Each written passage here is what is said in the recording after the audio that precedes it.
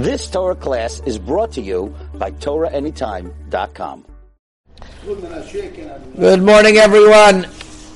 Many people are asking the halacha regarding soft matzah, whether our custom is to have soft matzah. What about an Ashkenazi person at your seder and you want to give him soft matzah? What are the sources to such thing? So there are many different indications in the halacha that there is no problem whatsoever with the matzah being soft.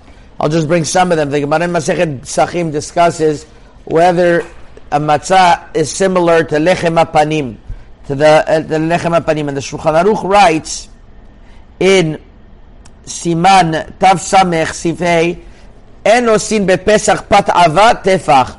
We don't make bread thick a tefach. A tefach would be at least, let's say, 10 centimeters. That's quite thick. Otherwise, less than a tefach, it would be 100% okay.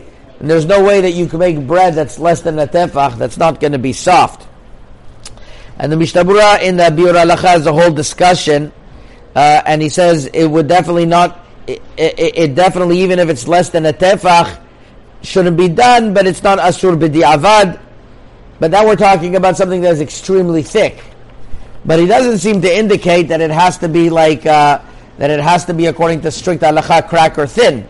Although the Mishnah Berurah does bring in Sif Katan Yud Gimel that in order to be sure that that people don't make any mistakes, the best thing is to make thin cracker-like type of things, rikikin dakin.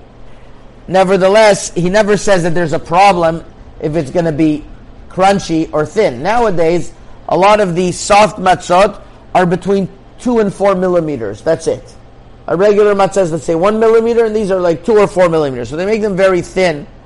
And the question would be whether it's fully baked inside. So the Shulchan Aruch writes in Siman Tav Samech Aleph that you check inside to see if there's any, how do you know if something is fully baked? If when you break it, if you would like break it open, so would any strings be attached to it, which is something that's not fully baked. And he says, how do you check such a thing? If you would put your finger inside, then you would know that it's not going to be stuck or not.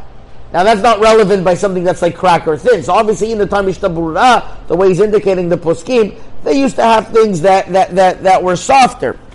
And there are other proofs as well. The fact that the Ramah brings in Siman Taf Ayin Hey that the amount of a matzah, that even the amount of a matzah is an isaron, which is very thick. I'm sorry, they take for 3 matzot an isaron, which is very, very thick. As well as the Mishnah Berurah Siman Taf Pei Vav Siv Gimel speaks about what's the shiur of a matzah. So he says if you don't have to like press it thin if it's like a sponge. You don't have to press it thin. You know that's the shiur of kizait. If it's something like a cracker, why do you have to why do you have to press it? So these are just some of the proofs. The reality is that in many places in Morocco, we'll start with Morocco. The common was the matzot were thick, and they were hard. And the reason why they were hard was because if they're soft, then they spoil quickly. But people would make matzot every day, and if you speak to people, especially not in the big cities, in the kfarim, they had soft matzot every day, and it was more like cakes almost that they would make every single day. I heard this from a few people. I just heard also for Rav Eliyahu Bergel Shlita from Eretz Yisrael of Bedin. He came from the Kfarim. They only had soft matzah then. In the Sefer Yisrael Saba, it's brought down in page 354 that on Erev Pesach, how Baba Sali they would make big matzot that were a little bit thick, and they would be able to be used. They were soft as well, he writes. And I know Avi himself told me he was with his with the grandson of Baba Sali last year, and they did Erev Pesach. They did soft matzot. for Leila Seder. Yeah, of course, for Leila Seder. There's no difference. If it's Matza Shmura, you could use Le Seder or all the time. I'm talking about the actual kashrut. Even for Ashkenazim, Rav Mordechai Gross is brought down that says that if somebody was difficult eating regular matzah, they can have soft matzah. Also, there's a sefer on the halachot of nursing homes called Healthcare and Halacha, and they say that a healthcare that wants to become totally kosher, which is another subject, so they could serve to the people soft matzah even for Ashkenazim.